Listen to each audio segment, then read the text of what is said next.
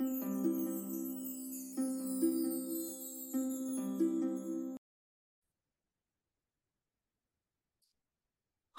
and welcome to this episode of The Lever. If you're watching this on YouTube, you'll see I'm joined by um, Larry Lama, who's looking over my shoulder, making sure that I'm helping you all. Today, I wanted to talk about three lists that when we're onboarding new clients, we go through this exercise of helping the client build three lists that are critical to one, having a passion and spending your days doing the tasks that you should be doing for your business, that you're really good at doing and that you love doing. Two, making sure that the tasks outside of that are being done and being done efficiently and when they need to be done and following best practice. And three, your wish list. So the tasks that are important but not urgent, and as a consequence of not being urgent, often get bumped down the priority list. So I'd ask you for the next week or couple of weeks, as you're working through your tasks each day, note them down, whether that's in your project management system on a piece of paper or using a time tracking tool like Toggle. Just be super mindful of where you're spending your time. And if you can, categorize every task that you do into one of these three lists. So the first is to-do list done by you. And these are the tasks that you should be doing that can only be done by you and that are the best use of your time. The second to-do list is to do not by you, and they are tasks that aren't the best use of your time that someone else can do, and that someone else can possibly do better or more efficiently, faster, with better results, because those tasks will fall into someone else's zone of genius. And the third to-do list is your wish list. And they are the tasks that are going to drive your business forward. They are the important tasks, not the urgent tasks. So because they're not urgent, they often get bumped down the list, which can be frustrating because you want to get to those because you know that those tasks done will make a difference. So your to-do list,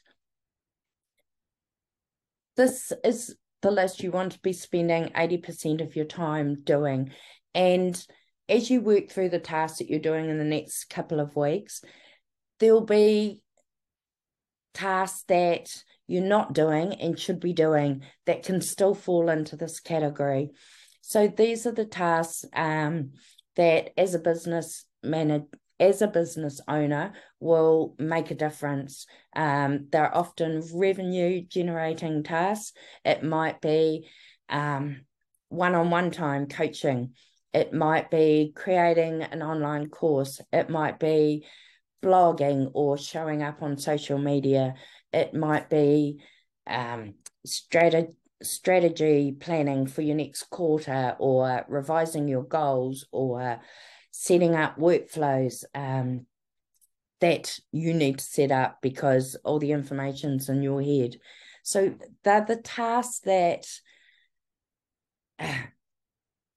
only you can do.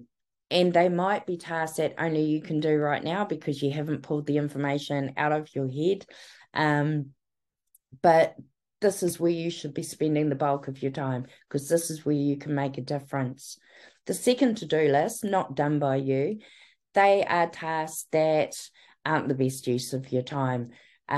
Traditionally, they tend to be email, admin, or operations. They might be invoicing, reconciling,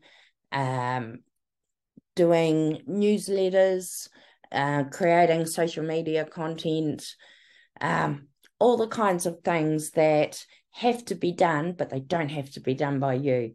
And like I said, they can often be done better and faster by someone who's really good at these.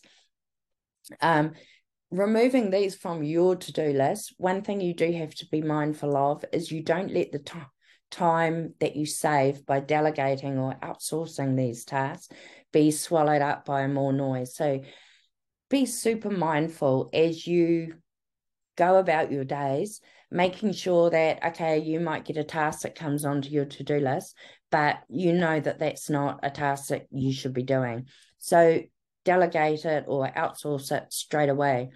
It might be you decide, okay, I'm going to do this task one final time and I'll use Vimeo or Loom or Zoom to screen record it or jot down the procedure so that I can delegate it and I never need to do it again.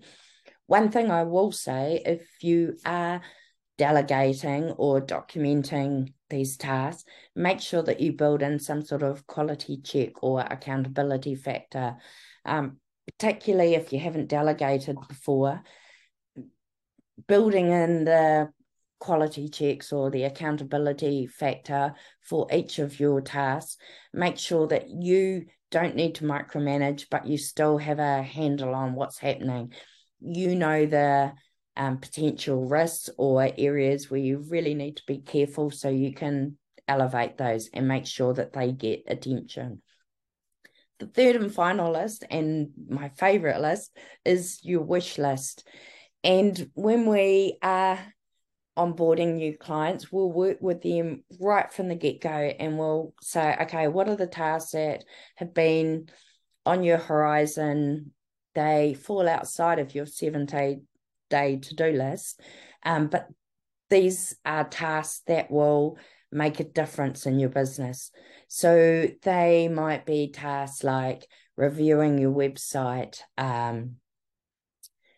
measuring your goals. Are you on track, off track? What do those measurements look like?